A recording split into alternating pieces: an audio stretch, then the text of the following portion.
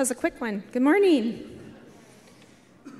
Good morning, good morning. If we have not met, I'm Stephanie Haney.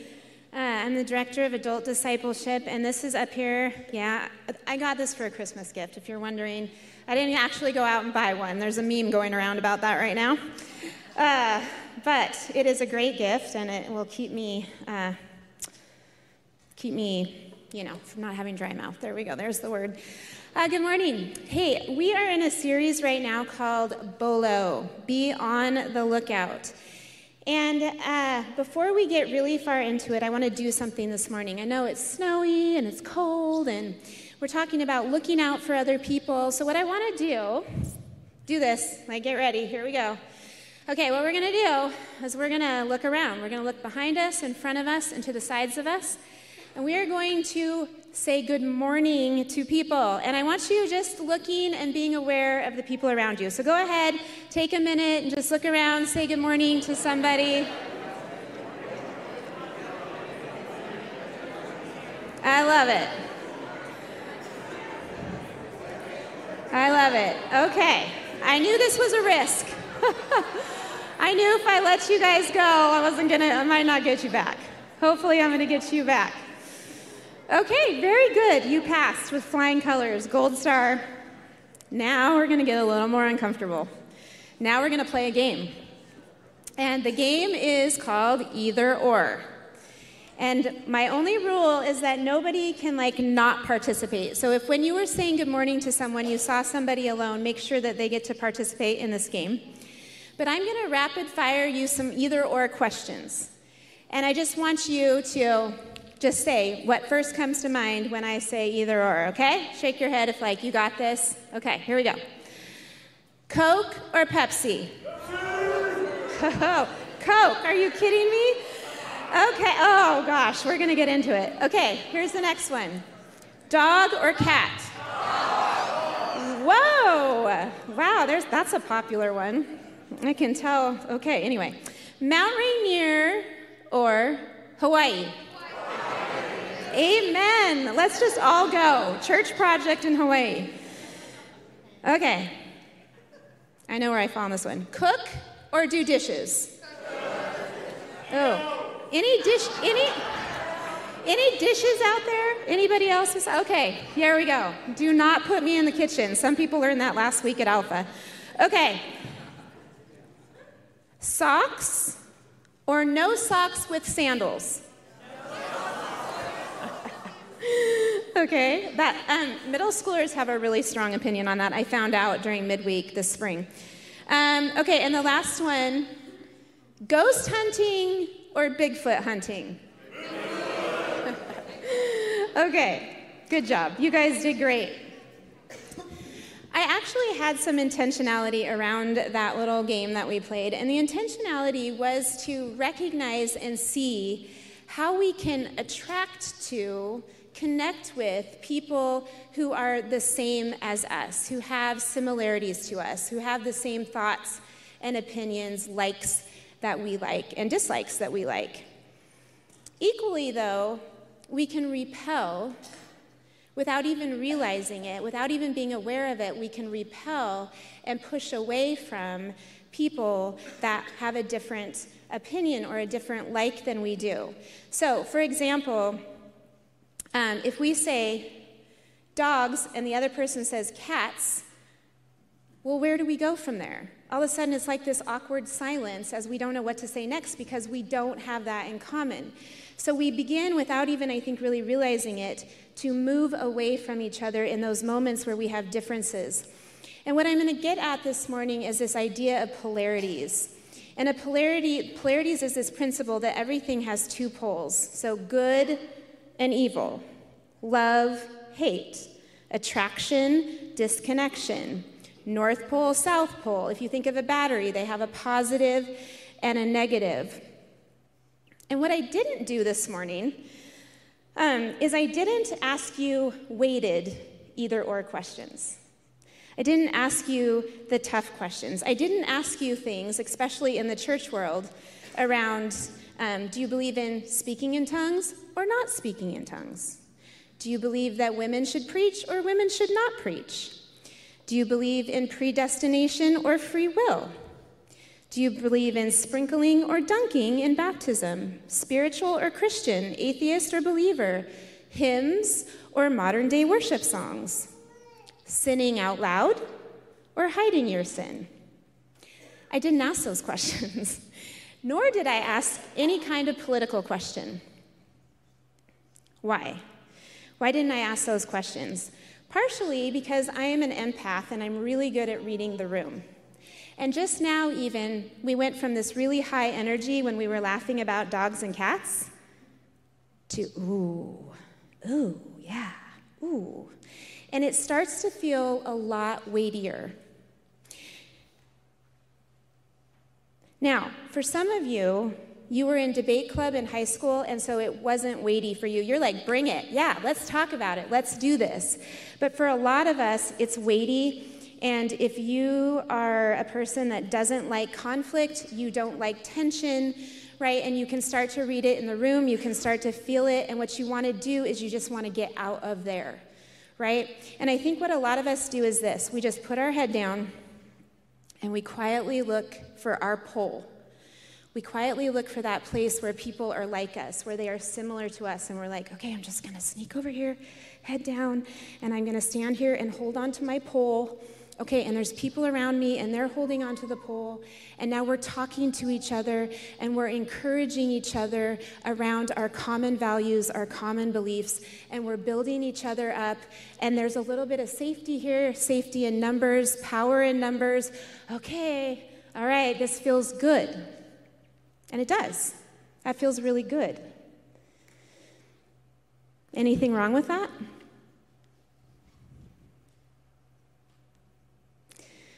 There is. And the problem is Jesus. Jesus had something to say about this. And I want you to know I did not cherry pick this. This isn't something I just was like, oh, I'm going to write a talk and I need one verse and I'm going to grab it. This is a theme throughout Scripture.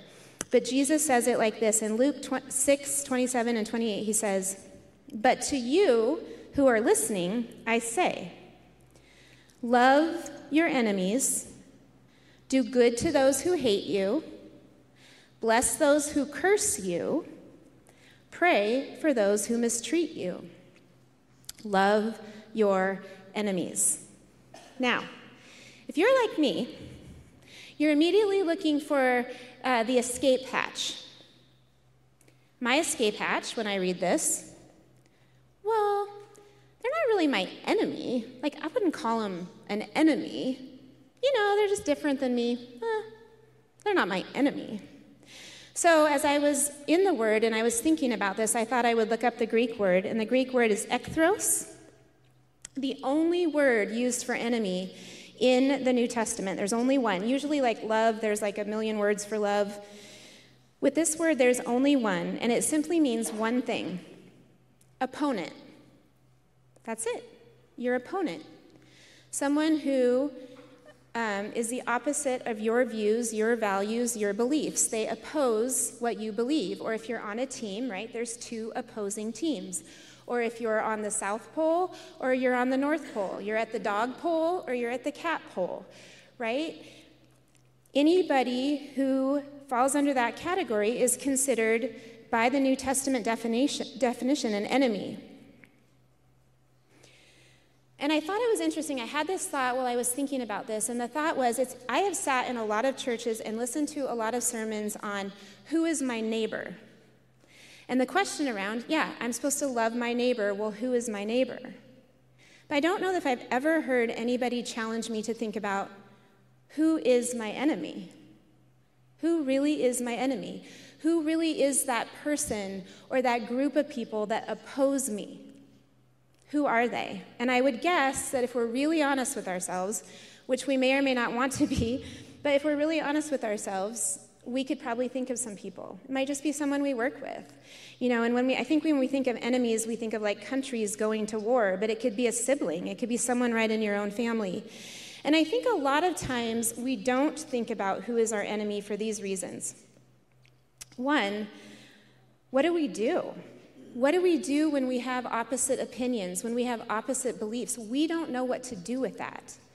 If I say to you, oh yeah, I answered cats. And you look back at me and you go, I hate cats. I don't know how to respond to that. I don't know how to carry the conversation. It gets awkward. It gets uncomfortable. I don't know what to do, so I would rather just not have the conversation. Maybe we have different thoughts and opinions, and that stirs fear in us, right? If I'm like, oh, I know what that person over there thinks and believes, and I really don't want to go toe-to-toe with them. I'm afraid to have that conversation with them. On a lighter note, Steve and I, when we were early married, I would get so excited because we were going on vacation. And if you know my husband, he's 150 miles an hour all the time. And so I was like, oh, good, we're going on vacation. We're going to get to rest. Oh, no. Vacation just means, in Steve Haney's mind, pack as many activities as you possibly can into 7 days. You can always rest later. And so year after year, this would happen, and it's the adage that when I got home from vacation, I needed a vacation. And that was okay for a while, but then after a while, I was like, I got to tell him. But I was afraid to have the conversation with him, not because I thought he would get angry, but because I thought he would say, okay, and then he wouldn't get what he wanted for a vacation. That was early on. I've since found my voice. And now we win-win. So we do a few days of rest and a few days of activity. But we might have a fear, and that might be a reason we don't have a conversation with people who oppose us. Maybe conflict of any kind stirs inner turmoil and robs your peace. So, again, probably a lot of us in the room, especially like going through COVID, right? Like, even if we weren't directly involved, even if it wasn't like us on the front line, we still, the country, we were just carrying this heaviness. We were just carrying this weight, all of us, spouses, people at work, people, nurses and teachers, like we were all just carrying this heavy weight. And it was because there was so much unknown, and there was so much disagreement, and there were so many loud voices. And it weighted us down. And so now we're like, oh, nope. Conflict? Nope. Disagreement? Nope. Like, I'm running in the other direction. Maybe we're confident that we are right. And we like, you know what? I know that I know that I know I'm right. And because of that, because we know that we're right, we don't want to be with people of opposing teams, because we feel like to do that is compromising what we believe or endorsing a behavior or a choice that we flat out believe is wrong, wicked, evil, or immoral. And so we're like, nope, can't, not going to go there, not going to do that, not going to have that conversation, not going to go to coffee with that person, whatever, because we're afraid that we're going to endorse, we're going to be seen as saying to them or saying to other people that we're endorsing something that we have a different belief or value around. And maybe we just don't have the time. You know, we're like, I don't know who my enemies are because I don't have the time and I really don't care. And that's possible too. The problem with all of those things is that here at Christ Center, we have become very, very intentional, very, very committed to looking at how did Jesus live his life? How did Jesus walk here on earth? What did he do? How did he do it? What did he teach? And then a lot of us in this room have committed to, as authentically as we possibly can, doing likewise. And so with that, the question really comes down to, if we're one of the ones in the room and we're like, yeah, I am committed to following Jesus, how did Jesus do this? How did Jesus deal with polarities? When you read about the life of Jesus, it is hard to read almost anywhere in Matthew, Mark, Luke, and John where right in the verses before or after Jesus, you see a group of people called the Pharisees. The Pharisees were this group of men, and they were like the morality police. They were in charge. They were making the rules. They were making the decisions. They were making everyone else follow the rules and follow the decisions, and they had power. And I would say it like this. They were like a thorn in Jesus' sandal. Like everything he tried to do, they were just there. He would do this, they would question it. He would do this, they would throw rocks at him. Like they didn't like Jesus. And so we have the polarity. It's set up for us. Jesus, the Pharisees. And before I get into the how, I want to just set up the tension, because the tension came from some different sources, and I think maybe we can relate, maybe even we can relate a little bit to the Pharisees in some of these tensions that we're building. I think a lot of times in polarities, there's just a lot of unknowns. And when there's unknowns, it's like the tension gets worse and worse and worse. And so here's where some of the tensions came from. First, the Pharisees did not like that Jesus was going around saying, I am the Son of God. They didn't like that. Now, we can all give reasons why we think that is the case. But let's imagine just for a minute that all of a sudden a man walks in here and he says, I'm Jesus. This is my second coming. I'm back. He just walked in the room, and we'd all be like, oh. And probably I'd look at Steve. Like, what do you think, honey? All of a sudden we don't know what to do with that. We don't know, right? Because it's new. It's something new that came into view in front of us, and now we have to try to figure this out. So they were in a season of figuring it out. But here's the thing. Jesus backed up what he said with miracles, with power. They were seeing these powerful, powerful things that were supernatural, no denying it. And so not only Jesus claiming that he's the Son of God, but now he's backing it up. And that just amped up the tension, because now they were like, well, we're supposed to be in authority. And now if he's the Son of God, his authority trumps ours. So that's a problem. So that tension is building. Now jealousy has entered in. And then Jesus would go into what modern, like today would be the churches. He would go in and he would call out things that were not the heart of God within the churches. He would call them out. Well, they didn't like that, so more tension. They also considered Jesus a threat.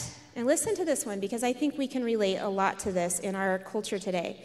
Jesus was a threat to their way of life for the Pharisees, because the Pharisees were in partnership in a lot of ways with the Romans. So kind of the authority was like the Romans, then the Pharisees, and then the Jewish people.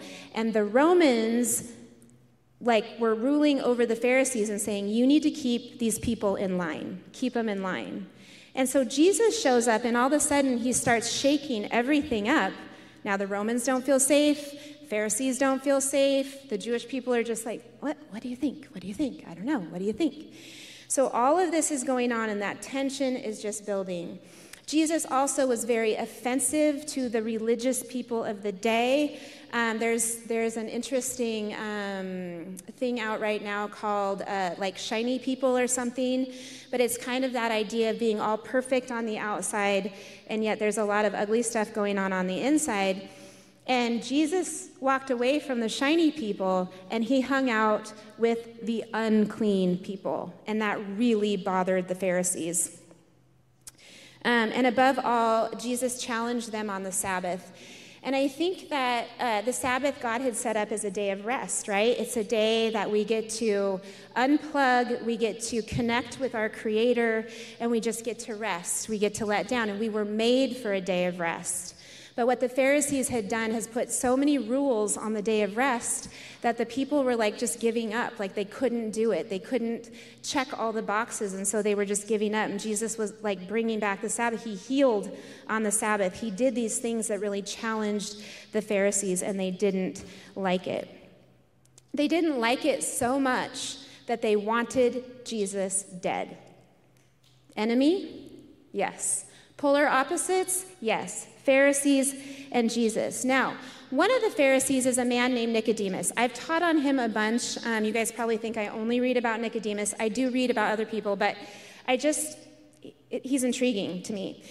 So here we have Nicodemus, and he is part of the Pharisee group. He is a leader within the Pharisee group. And so I want to read to you a little bit of his story, and then I'm going to talk about it for a minute. So John chapter 3. Now there was a Pharisee, a man named Nicodemus, who was a member of the Jewish ruling council. He came to Jesus at night and said, Rabbi, we know that you are a teacher who has come from God, for no one could perform the signs you are doing if God were not with him. Jesus replied, "Very truly, I tell you, no one can see the kingdom of God unless they are born again. How can someone be born when they are old?" Nicodemus asked. "Surely they cannot enter a second time into their mother's womb to be born." Now, if you're really listening and paying attention to this, you're like, what? And you reread it, and you reread it, and you're like, it doesn't flow. It doesn't make sense. It's two completely different things happening. And I think, Stephanie is that what happened is Nicodemus came in, and he was a leader, he was a ruler, and so he came in, and he thought that he was going to command the meeting. And so he came in with his agenda.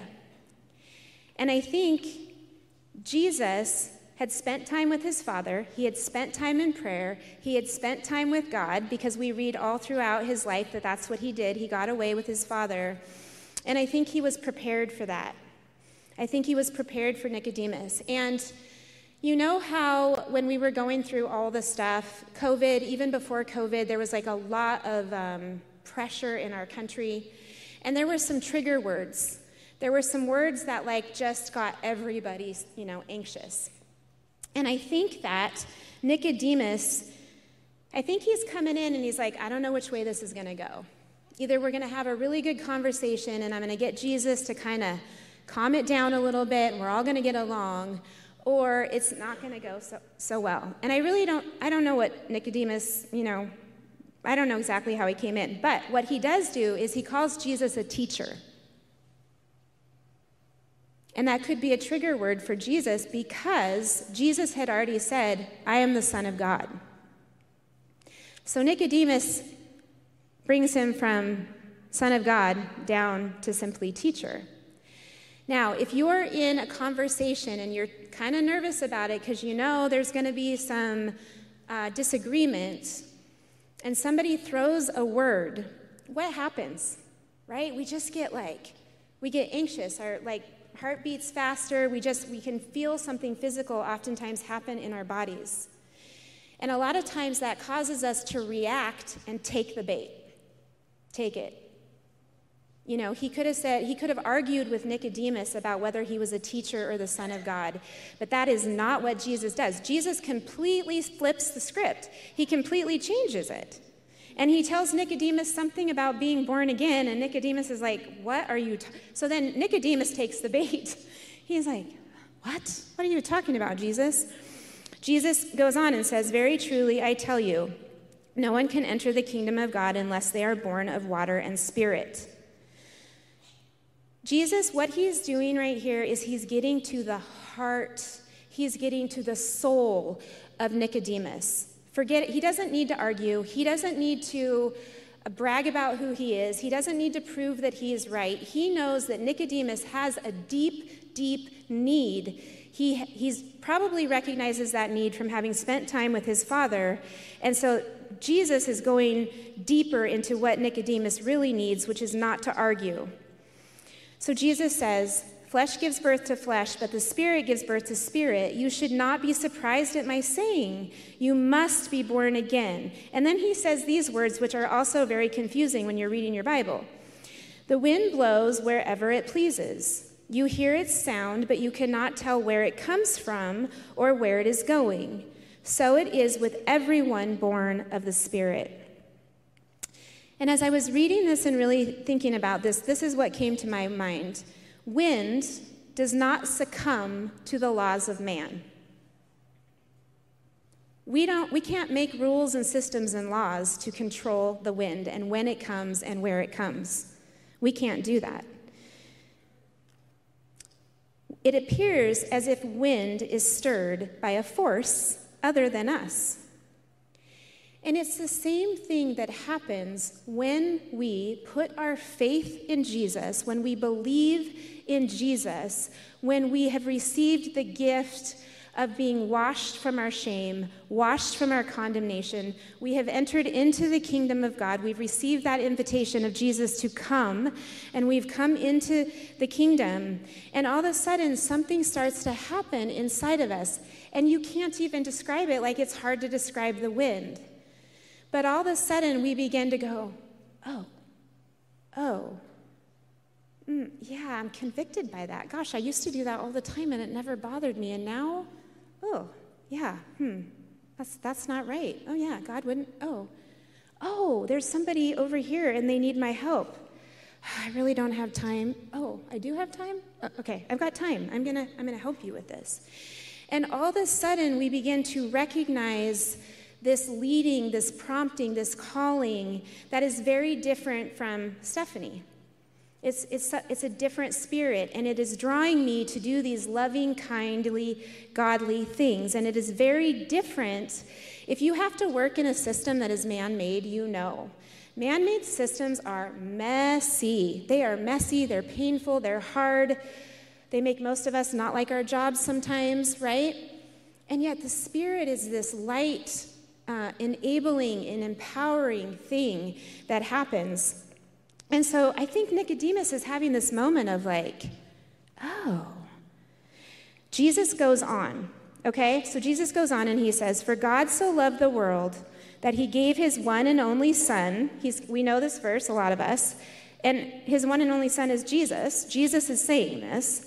"For God so loved the world that he gave his one and only Son, that whoever believes in him shall not perish but have eternal life.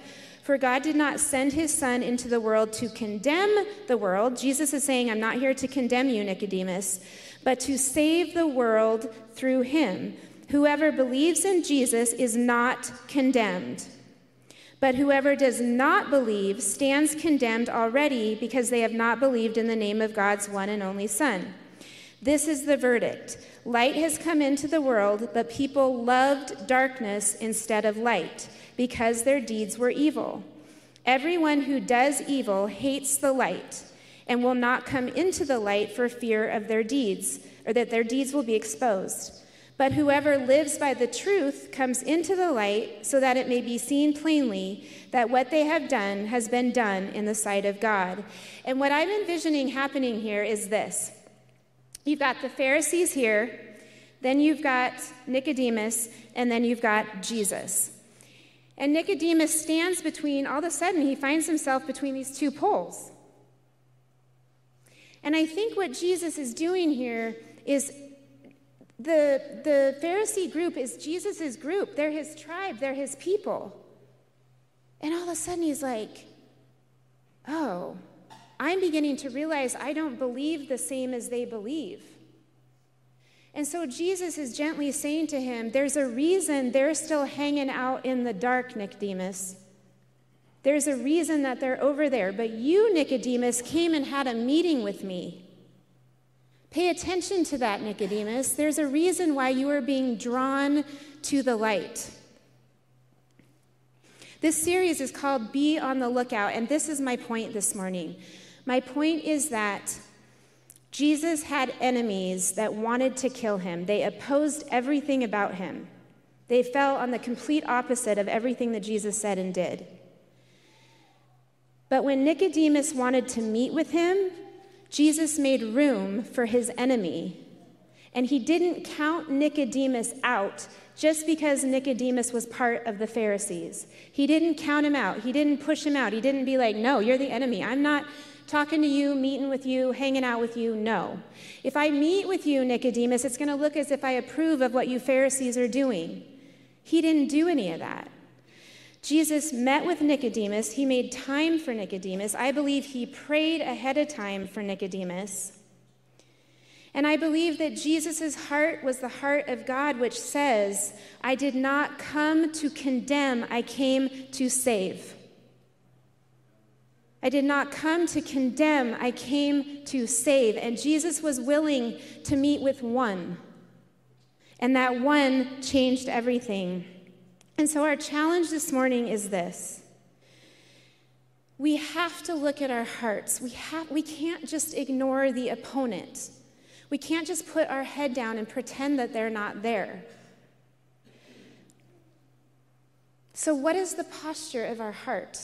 And you guys, I'm preaching to myself on this completely, because if I think I'm right, I'm right. And I want people to say, yes, you are right. They're wrong, you are right. I want to hear that. I want to be affirmed in that. I don't know why I really need that. I need to be told that I'm right, because I'm right. And I'm really having to deal with this. And my word for the year is surrender. And I have to surrender. Right or wrong, I have to surrender it. God's got me. God knows. I don't have to fight for myself. God's got it. But is my posture to be right, or is my posture to love my enemy? And again, opponent, someone who just has a different opinion than me. What's my heart? Is my heart to be safe? That group over there is threatening our way of life. What's our heart? Is our heart to protect? Or is our heart to love those that are opposing us, that are different than us? Jesus said we were to love them. Lastly, from that section of scripture, Jesus said, whoever believes in me will be saved. Whoever. Pharisee or not. Nicodemus, we know, most likely believed in Jesus because he was there at the burial. He helped bury Jesus. He brought stuff to help with the burial. There's other literature that says that, not in the Bible, but there's other literature that says that the Pharisees actually gave Nicodemus the boot after the fact. He was no longer allowed to be part of the Pharisees. So you can imagine if that was your whole world, that was your community, that was your life, your roots, everything you know. But Nicodemus gave it up, and he put his faith in Jesus. Whoever believes, Baptist, Lutheran, Episcopalian, Christ Center, whoever believes in Jesus will be saved. Sinner, opposite political party, whoever. Ephesians 5:1 challenges us with this, and then I'm going to read something and be done. It says, follow God's example, therefore, as dearly loved children, and walk in the way of love. It doesn't say, walk with our head down, avoiding those that oppose us. It doesn't say, walk over to the people that are like you and hold on for dear life. It says, walk in the way of love, just as Jesus loved us and gave himself up for us as a fragrant offering and a sacrifice to God. I'm going to read my final words. These words are pasted on my journal. I have a journal of favorite words. I started it in 2018. And this is taped strongly to the front of my journal. And this is from Ann Voss Camp, who's one of my favorite authors. And she says it like this. It's true at times. We often want others' hearts to be a certain way, to beat a certain way, so that we can have our own way. How many times have I done this? It's hard to let people's hearts just get to beat the way that they are and safely hold them as they are. Sometimes we try to manipulate hearts to beat the way we want, rather than letting people's hearts communicate what they need. And I'm with you. It really does take a lot of courage just to listen to a heart exactly as it is and not try to manipulate its beat. It's so tempting to drum our thinking into others instead of letting people march to their own drum. But I must remind myself and put this on repeat. We get to be like Jesus to people as they march to their own drum. And it's only Jesus who gets to change drums. Love bears all things like a roof bears the wind and the rain and the winter and the winds. Love is a roof. We can live all of this out today believing, and this is what I want us to walk away with, believing the opinions that we have don't make a difference like the love that we give.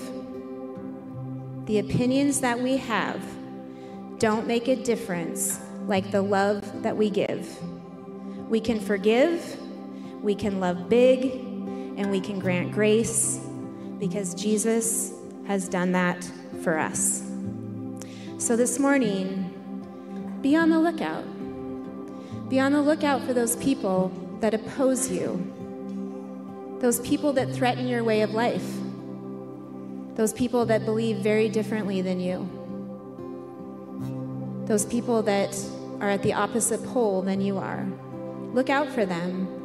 And I challenge you to take those people before Jesus and say to Jesus, what is it that they really need? How can I love them the way that you would love them? Amen? All right. Go out and look for people.